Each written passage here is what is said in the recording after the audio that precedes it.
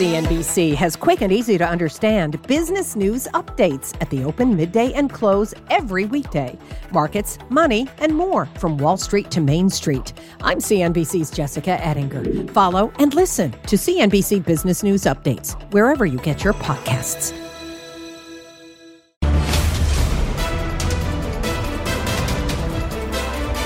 Welcome to a very special edition of Taking Stock. I'm Mike Santoli, and I promise we will not talk about Musk and Zuck tonight. I'm downtown Josh Brown, and I promise we will. I will find a way to do that. I already have my flight booked to Rome.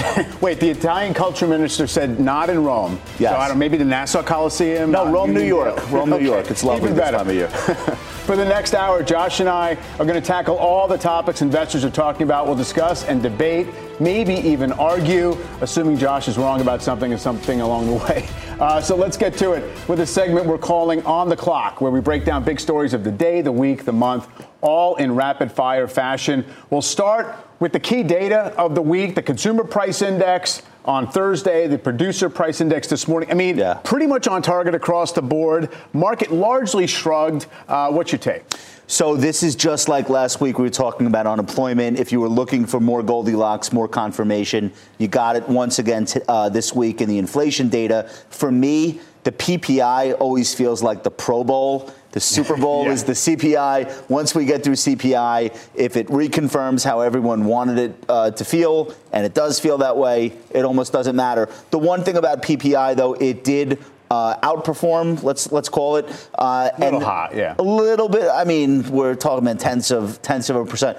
But the reason why that matters is because it does tend to lead the consumer price. It's what the producers are doing that ultimately gets filtered down to the consumers. So we'll keep an eye on it. But are we going to panic over this? Not panic at all. And look, the stock market was down fractionally on the week. It's kind of been churning around here. But I do think that the fact that we got this pretty much as expected, disinflationary data still, and the market couldn't really seize on it to do a lot, basically tells you we've exhausted our capacity for surprise and delight at soft landing Goldilocks data. For the moment, we need to probably find something next. Plus, Treasury yields getting up toward the multi-month I think you're exactly highs. right. This is now consensus. Yeah. So we're not going to have that delightful upside surprise in stocks every time we get more disinflationary data. Actually, the risk there is to the downside. Yeah. And even the perma bears, they've moved on. They're no longer talking about, oh no, it's still a hot economy. What now they're worried? Oh, we're gonna undershoot. We're actually gonna be back in deflation. So that's where the crowd is right now. So don't expect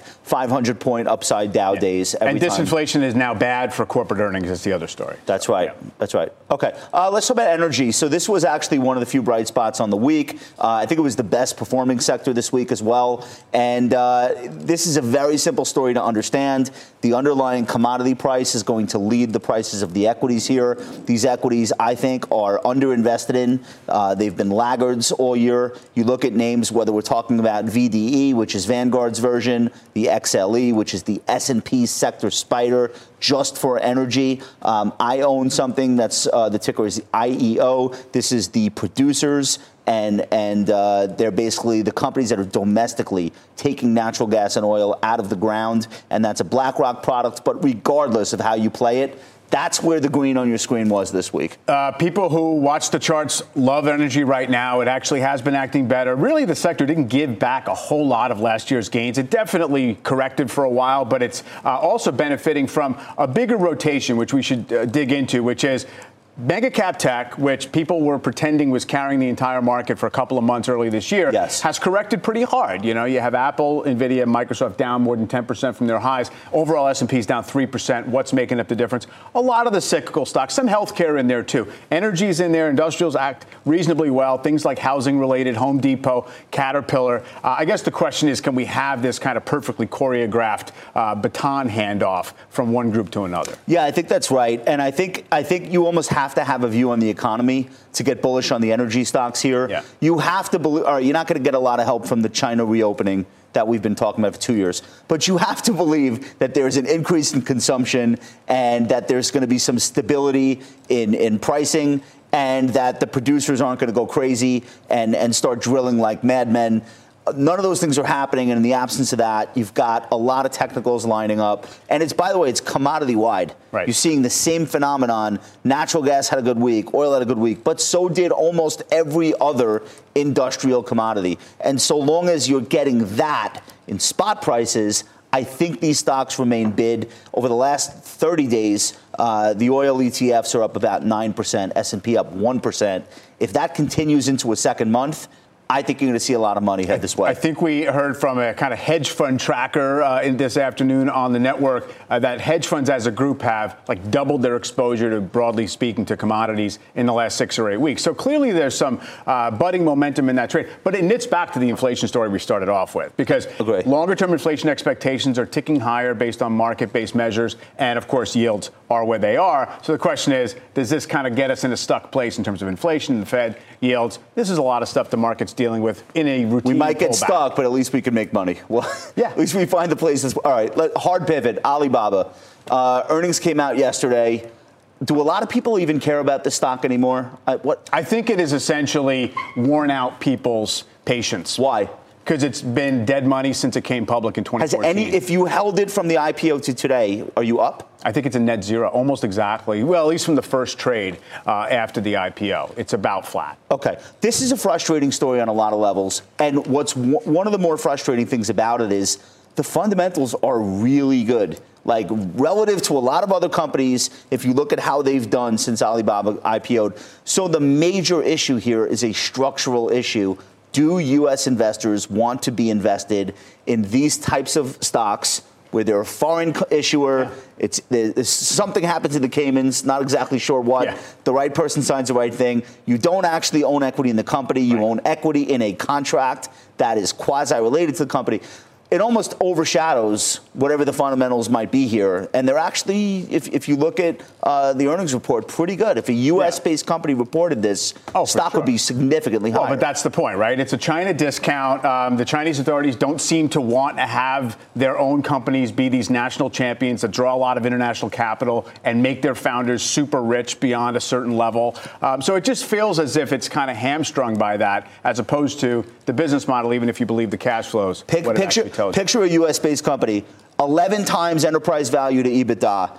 3-year median is 17, 5-year median is 20. This is about half the valuation that it's historically traded at. Above the 50-day, above the 200-day since the start of July, 40% off its low. You would think there would be like a groundswell of maybe I should give these stocks a second look. I don't know if it's going to happen this year. What do they have to report? No, exactly. And so we'll see if there's a perceived thaw around China. That's probably the only thing you're hoping for if you own it. Now, Baupost, a big value manager, hedge fund manager, $25 billion in assets under management, filed its 13F after the close. Now, of course, it's a little bit dated as of the end of the second quarter, but a couple of interesting moves, which is a significant cutback at its Alphabet position. And this is a value investor that's been in Alphabet for some time, but also a new position in Amazon, about 0.5% maybe of assets under management. So what makes this a story is that when Baupost bought Alphabet, it was a 17 earnings multiple. So you could say, okay, I get it. They're sticking to their knitting. They do want some big tech exposure. Hard to stay in business fighting against the big tech wave. That's probably the cheapest way they could have gotten it. This is not that. I don't know what the margin of safety is in Amazon. Maybe it's that if Jassy screws it up too badly, Jeff gets off the boat and comes home.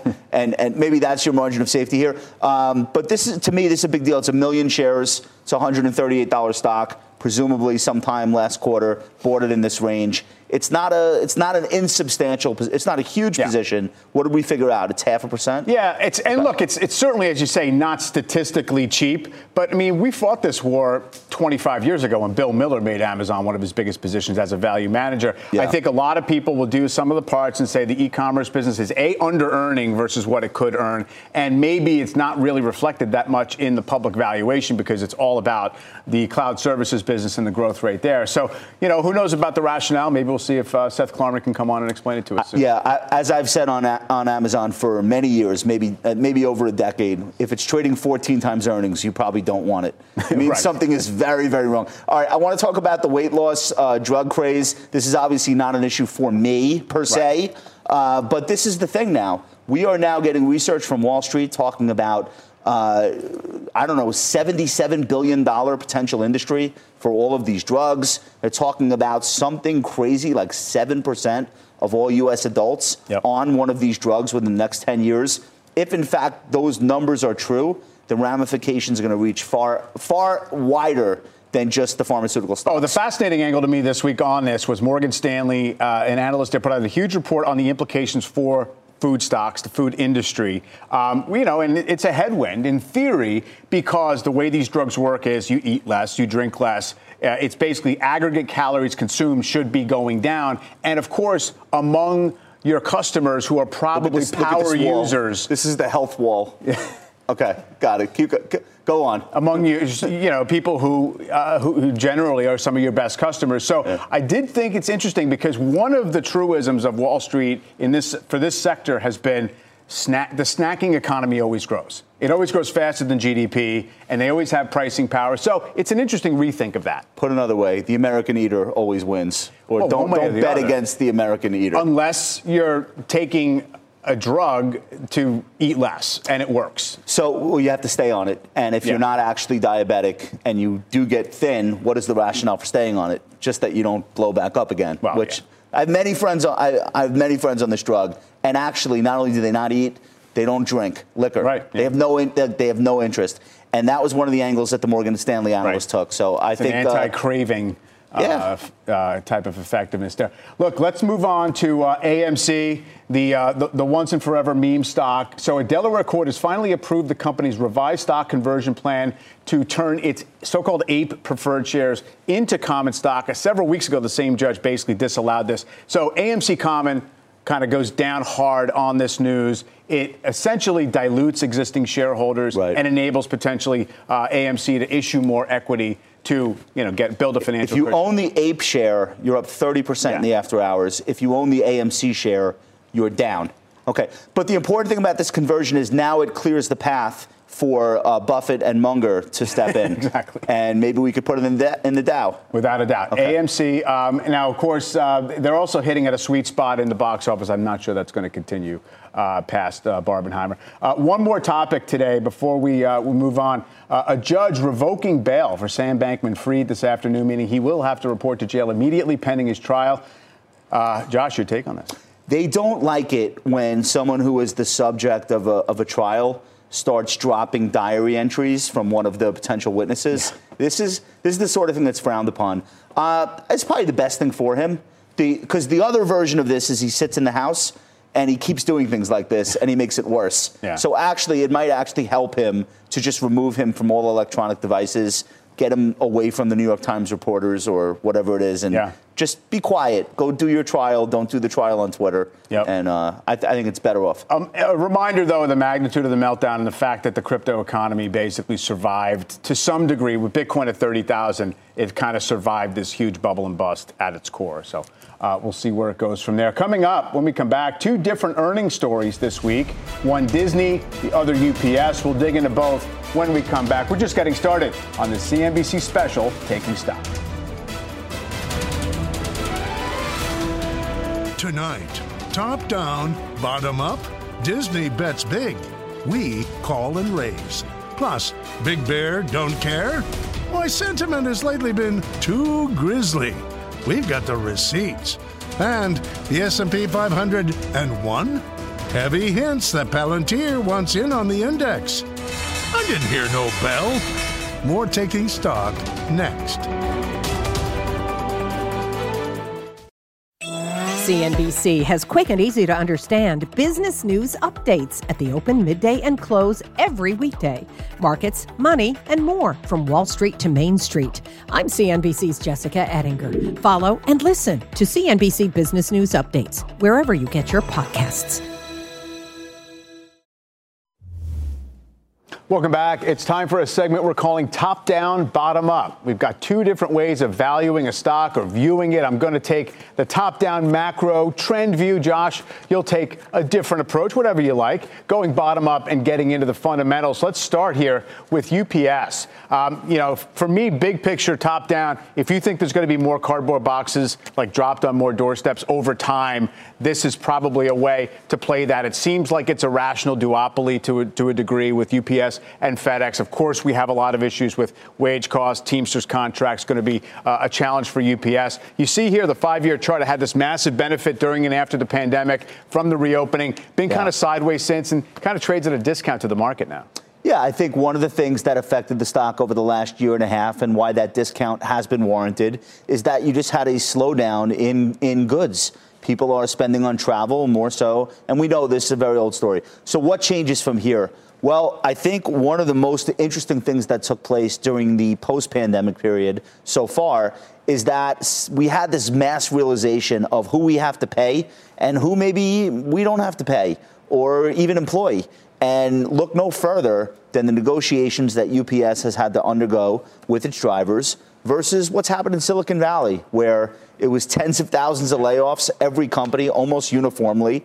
Fortunately, a lot of those people found somewhere else to be. It's a hot labor market. It's the right labor market to be laid off into.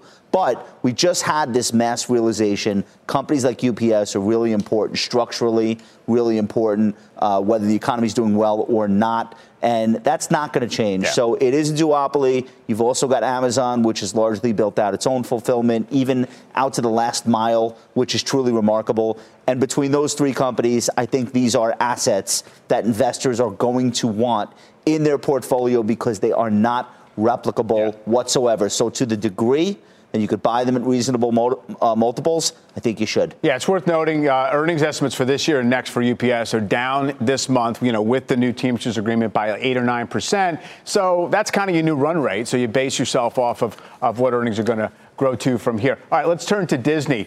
Take a look here also on a 5-year chart. Reported earnings this week. A lot of push and pull within the numbers. Kind of beat on the bottom line, I guess. But it's really about the strategy from here, what it's going to do. You see the stock did at least tentatively bounce off that mid-80s level, which takes it all the way back to like 2014 or 15, but also was the low in 2020 here, Josh. So how do you view it right now, given all they might do with ESPN, all they may or may not do in terms of changing the investment level of streaming content and all the rest? This is like almost wholly reliant at this point on deal making.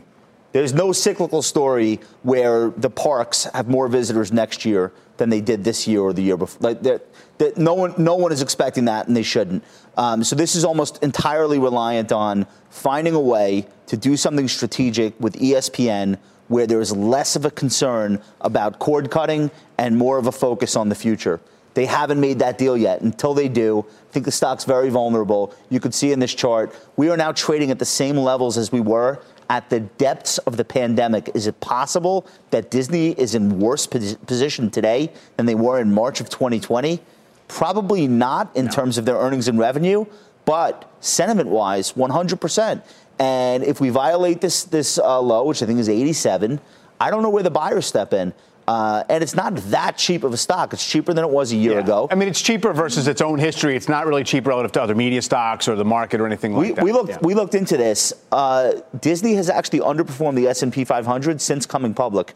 That's excuse me, since the 1990s. Okay. So that makes sense. you had this incredible situation with Disney for decades. It became a must-own stock. It hasn't been for a long time.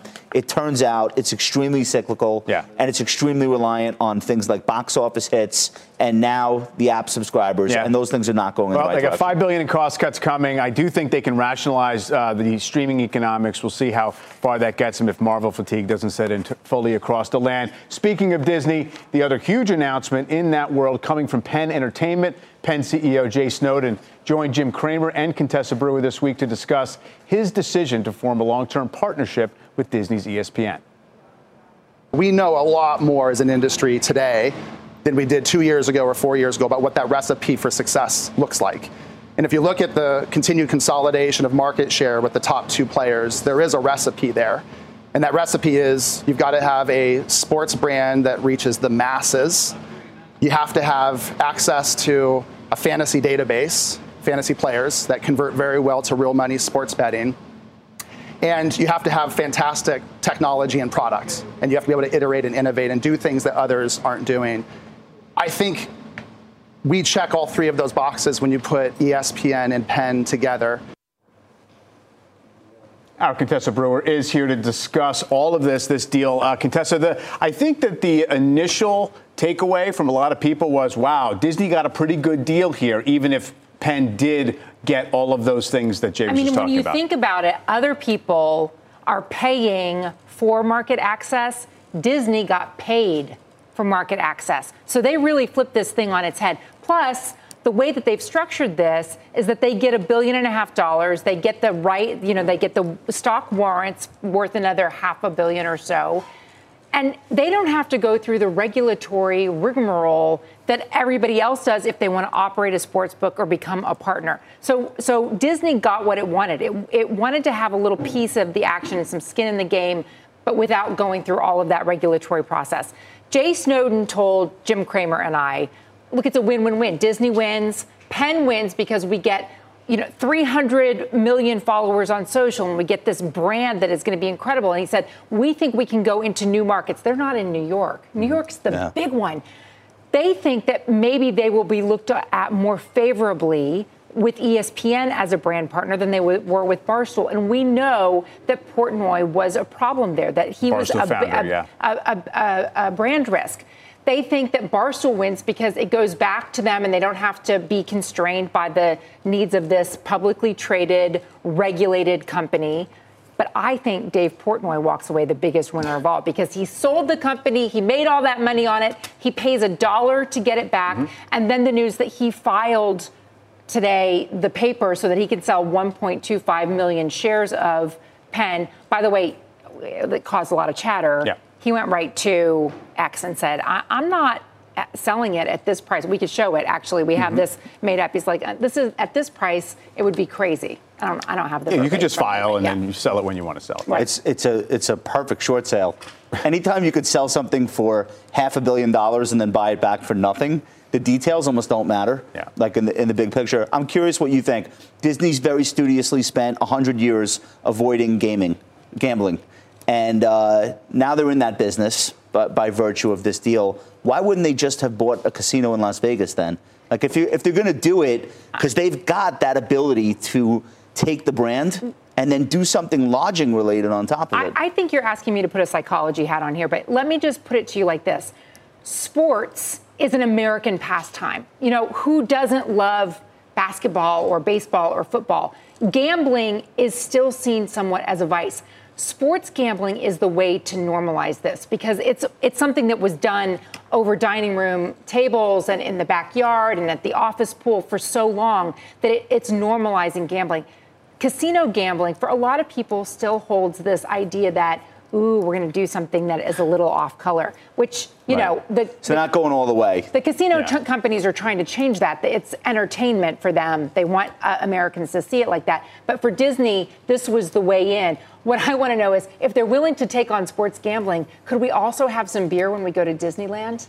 Right. Well, at Epcot, you can. I speak from experience. So obviously, biggest sports media brand. It's kind of an obvious thing. They were tilting in the direction of having a lot of gambling-related content on ESPN. So I see the window. What's interesting to me is what it means for the sports betting market in general, because they're going to gun for a lot of market share. There's some targets in there, and the interpretation was it's kind of going to hurt the economics of everybody else as well. Well, there was an immediate impact for DraftKings because we saw that stock plummet as Penn shares rose on Wednesday with the news, and then look at how the shares ended the day. Today, we have DraftKings up 6%, Penn down a little bit more than 6%. So they've kind of just reverted to the mean.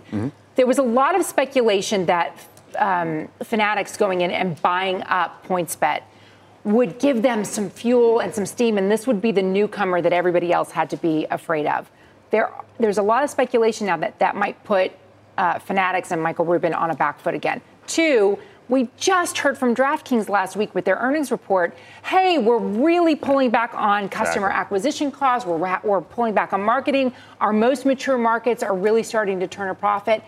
And now what happens? If you've got Penn pushing in all of that marketing money, is DraftKings, FanDuel, Caesars, BetMGM going to have to ramp it up with the marketing spend again? And how many commercials were they buying at ESPN? That is probably not going to happen now. So, I mean, that's another angle to it. They're not precluded from taking it. Yeah. They could still take it. Disney still owns a piece of DraftKings. Yeah. Correct? They do, but they own 4%. Now, what happens to that 4%, we still don't know. But the ad market for ESPN is still wide open. Do you do legal sports gambling? I do not. No, me neither. I consider it a voluntary tax on the overconfident. I have enough speculation in my work. Same here. All right. Contessa, thanks a lot. Sure. Appreciate sticking around for us. All right, coming up, the NASDAQ ending the day lower, notching its second consecutive losing week for the first time in 2023. The S&P also dropping for a second week in a row. We'll discuss what's driving the action when we come back.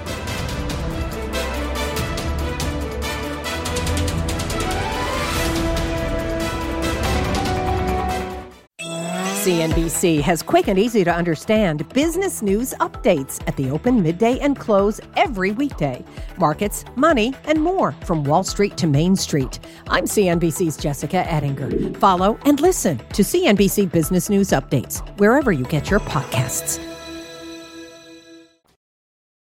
Major averages closing out a mixed week as economic data, earnings, a credit cut on the banks, and more weighed on stocks. Both the bulls and the bears, hawks and doves, added fuel to their fires. So where are equities headed from here? Let's bring in Dan Greenhouse of Solus Alternative Asset Management and AJ Oden of JP Morgan. What a panel, by the way. Thank you for coming over. Dan, what's your take on the degree to which we should be expecting a soft economic landing and the degree to which the markets have already essentially accounted for that? I mean, the market's clearly priced in a soft landing, and you see this both in equity and credit in a number of markets.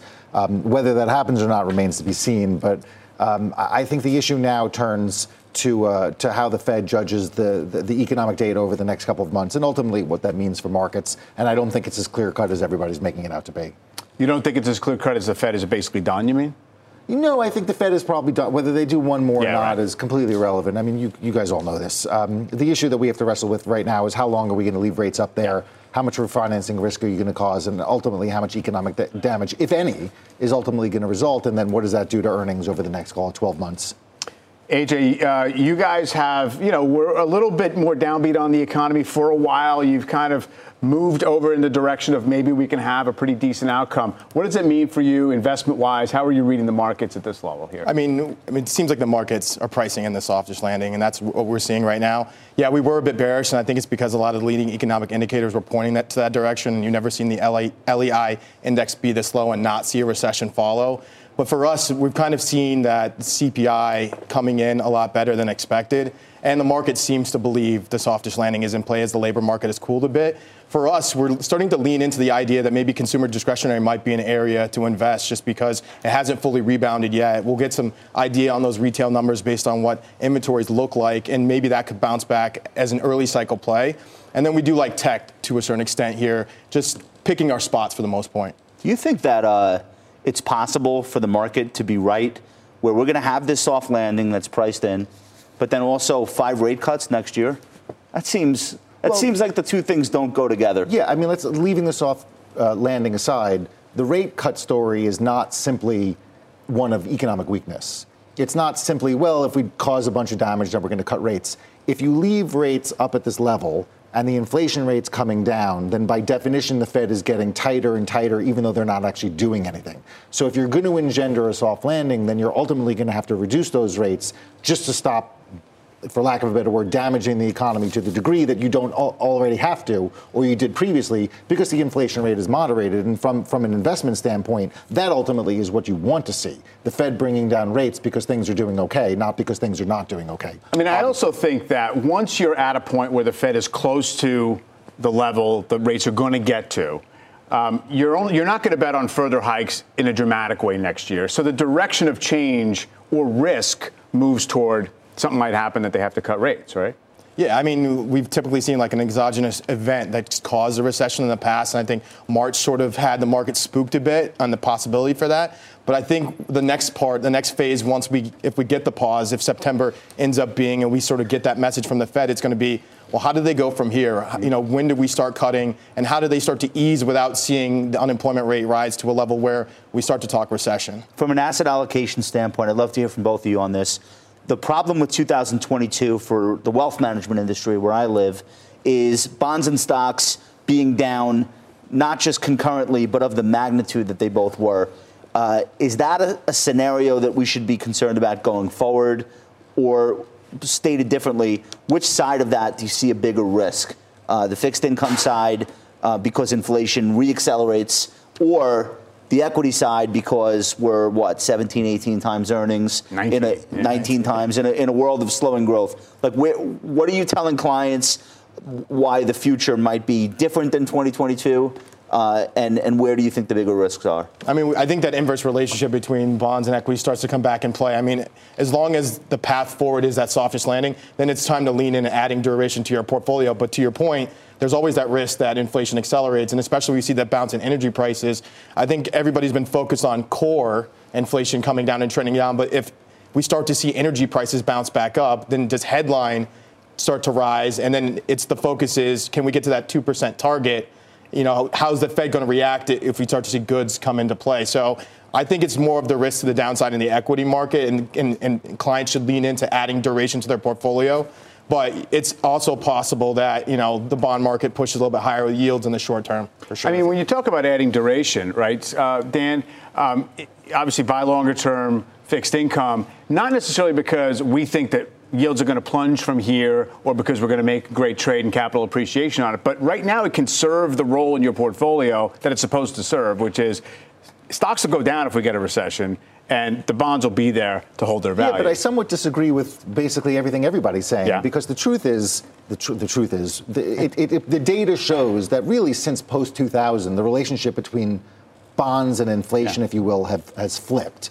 Pre-2000, higher inflation usually meant bad bonds, bad performance for bonds, because obviously. But post-2000, higher inflation until now has typically been associated with better growth outcomes, which ultimately has been good for both asset classes. And I think when you look ahead, you've already seen oil prices going up. You see this. You guys talked in the previous segment about what energy stocks have done. You've seen this in both equity and credit. Gasoline is at $3.80 a gallon right now. Other than the spike we just had, is basically the highest level for the last, call it 10 years post GFC. So you're having this moment in time where maybe the relationship is flipping. But if you are going to have the soft landing, then ultimately you can make a case that you have upside for both equities and bonds going forward if the Fed is able to engender the type of correlated but moving in the right direction. Why can't they both go? Well, that's the way it was pre-2000. That's right. Yeah, exactly. So that would obviously be a Goldilocks scenario for wealth, for asset managers, for everything. I'm sorry to interrupt, but the Fed will have achieved its goal. The problem that you run into is we mentioned just before, like the leading indicators, and one of those obviously being the yield curve. Like, you still have to worry over the next 12 months about whether or not there's going to be no effect from these types of things that we just brought up, which ultimately always precede or lead into a recession. But if this is going to be that unicorn where the Fed is able to engender a soft landing, and I'm not saying they will, then ultimately you're going to have positive performance for both asset classes. Yield curve inversion is still out there. We're steepening, but we're still inverted. How many years has it now been? It's a very long period of time. Yeah. No. Well, which curve you want to talk about? We inverted, we uninverted, we inverted again. Yes, but the truth is, it can be a year and a half. So if you look, the curve inverted. Here's my question: Can we get through the uninversion and there not be this bigger recession like there has been, 15 times before? That's the question. Yeah. AJ, what do you think? No, I think you can definitely, initiate the soft landing. I think that's what the Fed's plan is, right? Yeah. They're trying to essentially ease us into it. And so I guess that becomes a question of how many rate hikes do we actually get next year, and are they able to taper down from here? Now, with the speed at which yields move, I don't know how fast they're going to move down, but we're telling clients, lean in now. Stop trying to time the market. Stop trying to figure out when the Fed's going to get done here. Actually start to lean in, and you'll have the opportunity to get that appreciation. So Dan's point, you could actually see equities rally and sort of bonds rally at the same time, but ultimately trying to figure out when and how it's all going to happen is something that we're just not really telling clients to do. We're trying to look more down the field as opposed to paying 10, 20 yards in front of you. All right. By the way, Dan, you're not allowed to apologize for interrupting on this show. You just decided. Kind of what we're encouraging that. I just do it all the time just to cover my bases. All right, Dan, AJ, thanks a lot. Great conversation. Coming up, forget Soho House. The hottest club these days is the S&P 500. But why are companies vying to make it past the velvet rope? It doesn't matter. We'll debate that when this CNBC special, Taking Stock, continues. Coming up, easy club to join, not so easy club. Can Palantir pitter-patter past the bouncer? They said it is next. Plus, is it drafty in here? We separate the dogs from the divas. Drafting the Dow. And is it Biggie versus Tupac? Or Musk and Zuck at the Coliseum? Find out which leftovers made it onto our plate. Taking Stock rolls on.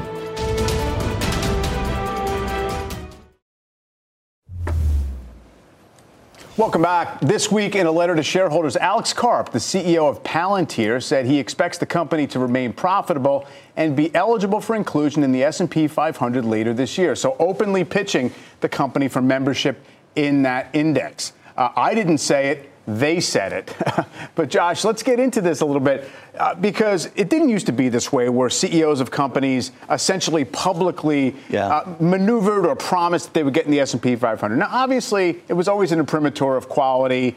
You're a blue chip company on some level. But really until Tesla got in and it was a big suspense and drama around that. But what does it mean for a stock, and what did it used to mean, and why are we seeing this? Well, we'll start with what does it mean for investors. Undoubtedly, if you're invested in a company and the rumor that they'll be added comes along, it helps. If the actual inclusion announcement gets made, your stock is going higher. And in fact, Research Affiliates has a study that says new constituents were up between 3 and 9%, and then 1 year returns were about 13% higher than the existing constituents. But that effect has been decreasing because the markets have gotten deeper and wider, and people are gaming these things before they happen. So it's not quite the same. For the company, my personal view, it's a short slayer.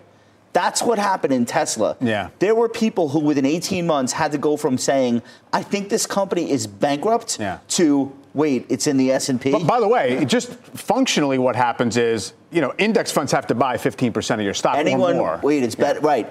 Index funds, anyone tracking index funds, and then anyone competing with index funds has to at least consider your stock because it's in the benchmark that they're competing with. We talked to an analyst this quarter about Uber, which is another one of the very large companies that's not yet in the S&P 500. It doesn't pass yet the profitability test, but they are another company which seems to be wanting to get there, in part because what you said, if you're a professional manager, it's in the benchmark, you have a different pool of shareholders. I just want to emphasize to people, though, that there's no magic about getting in and all of a sudden the stock's going to outperform. I mean, a year and a couple of months ago, Keurig Dr. Pepper went into the S&P 500. It's underperformed the index by 30 percentage points since then. So clearly, we make an exception for highly shorted stocks because Palantir had short interest of 55 million shares in January.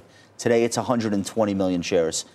That's a situation where an index inclusion will look very different than Dr. Pepper, which probably didn't have that much money betting against it. And that's the Tesla effect that I think a lot of these CEOs will look. I'm personally invested in Uber, full disclosure.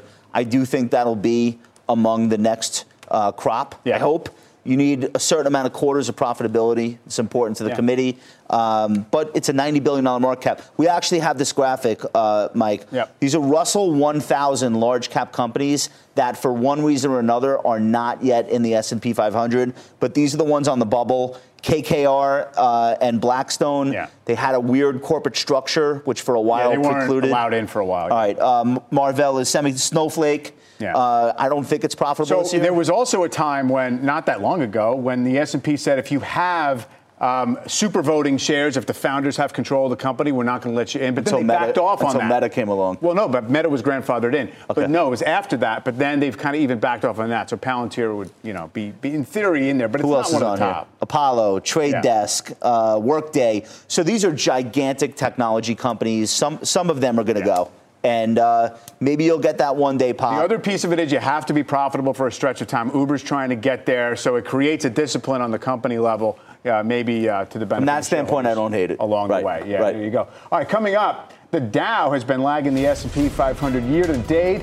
We're going to give the 30 stock average a much-needed makeover. Stay with us.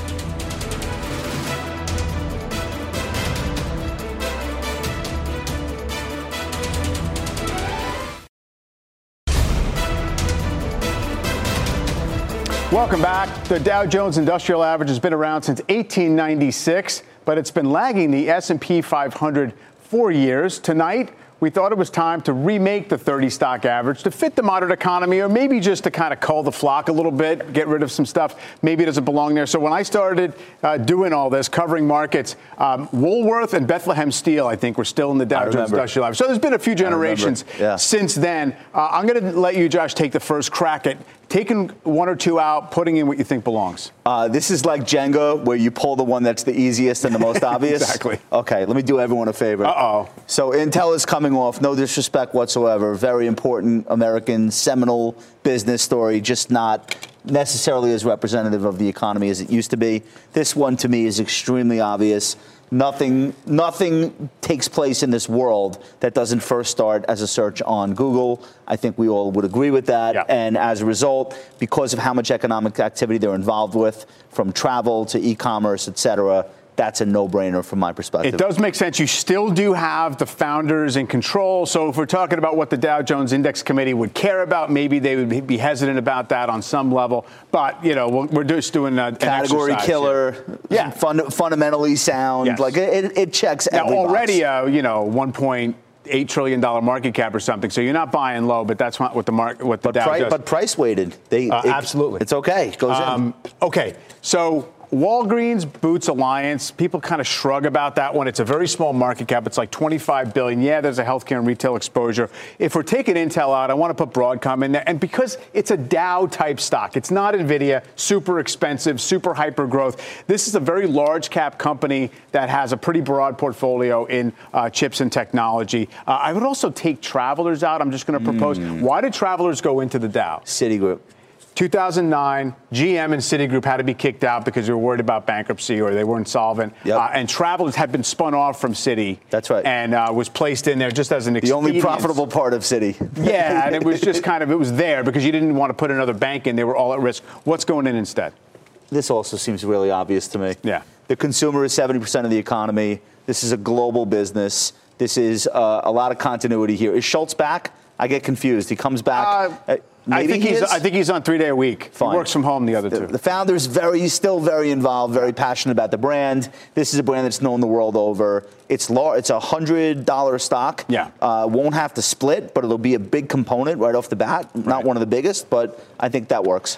So a couple of them that I thought would be very representative of the stuff that Dow does. Thermo Fisher, as opposed to Walgreens Boots, as a healthcare exposure, is interesting. It's medical and lab equipment, fast-growing, very large cap. What do you take out for that? You're not taking UNH out. Nope. What do you want to take out instead? I mean, Dow Chemical. I can't bring myself to take Amgen out. You have no biotech. No, it doesn't have to here. be a healthcare. It doesn't have to be a healthcare. I don't know. What are you thinking? Where do you? Goldman Sachs can come out. I mean, Salesforce just went in. Verizon arguably is not really kind of reflecting a lot of it. The thing is, though, it makes the dogs of the Dow list every year.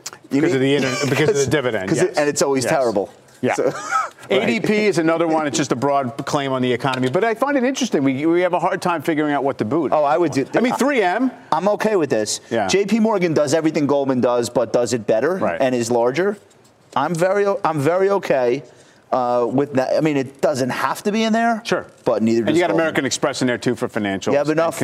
You have enough financial. Yeah. I mean, is Disney and Netflix too much together? What's that? Is Disney and Netflix too much together? Probably not, based on how the economy operates. You got the theme park exposure in there from Disney. That's not just. I mean, I think you could go either way. It's a couple $100 billion. You want to get this one in? So. You want to get this one in? ADP? Yeah. Nah. Well, you know what? Okay. One of these gets acquired. We'll replace it with ADP down the road. All right. Well done. This is a better Dow.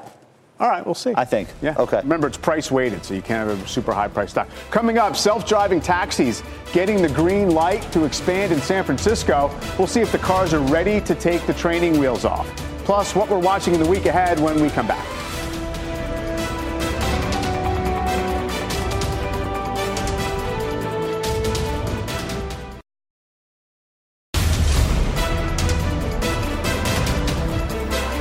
Welcome back to Taking Stock. Josh, we're getting a raft of retail earnings next week. Oh, no. Yes, it's that time of the quarter. What are you looking for to pull out of the big ones? The biggest story for me is Walmart versus Target. Yep. These two stocks, if you recall, last spring, I think in May, just got absolutely demolished when it became apparent, things are slowing down. Yeah. The post-pandemic period is going to be different than the pandemic. Okay, fast forward. Walmart is up like 9% since then. Target is still down 43%.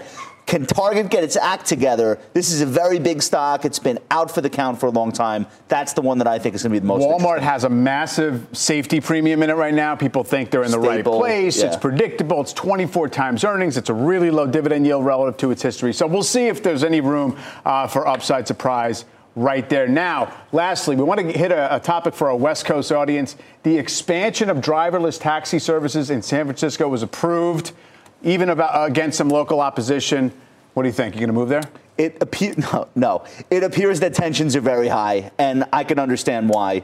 If you have driverless cars causing traffic in the streets, that presents a safety risk. So I read what everyone's saying on both sides of the issue. I am a shareholder in Alphabet. They own Waymo. I do hope we figure this out. I think it's good for the world and for the economy, and it's safer long term, but we have to get through these speed bumps first. Tech versus local tension. And, it seems like it's a pretty good city to train autonomous vehicles on. It's tough to drive in. Don't do it in New York would be my comment. Exactly. Do it here last. Plenty going on with congestion pricing, everything. All right, that's going to do it for us. We will see you next Friday. Last Call with Brian Sullivan starts right now. CNBC has quick and easy to understand business news updates at the open, midday, and close every weekday. Markets, money, and more from Wall Street to Main Street. I'm CNBC's Jessica Ettinger. Follow and listen to CNBC Business News Updates wherever you get your podcasts.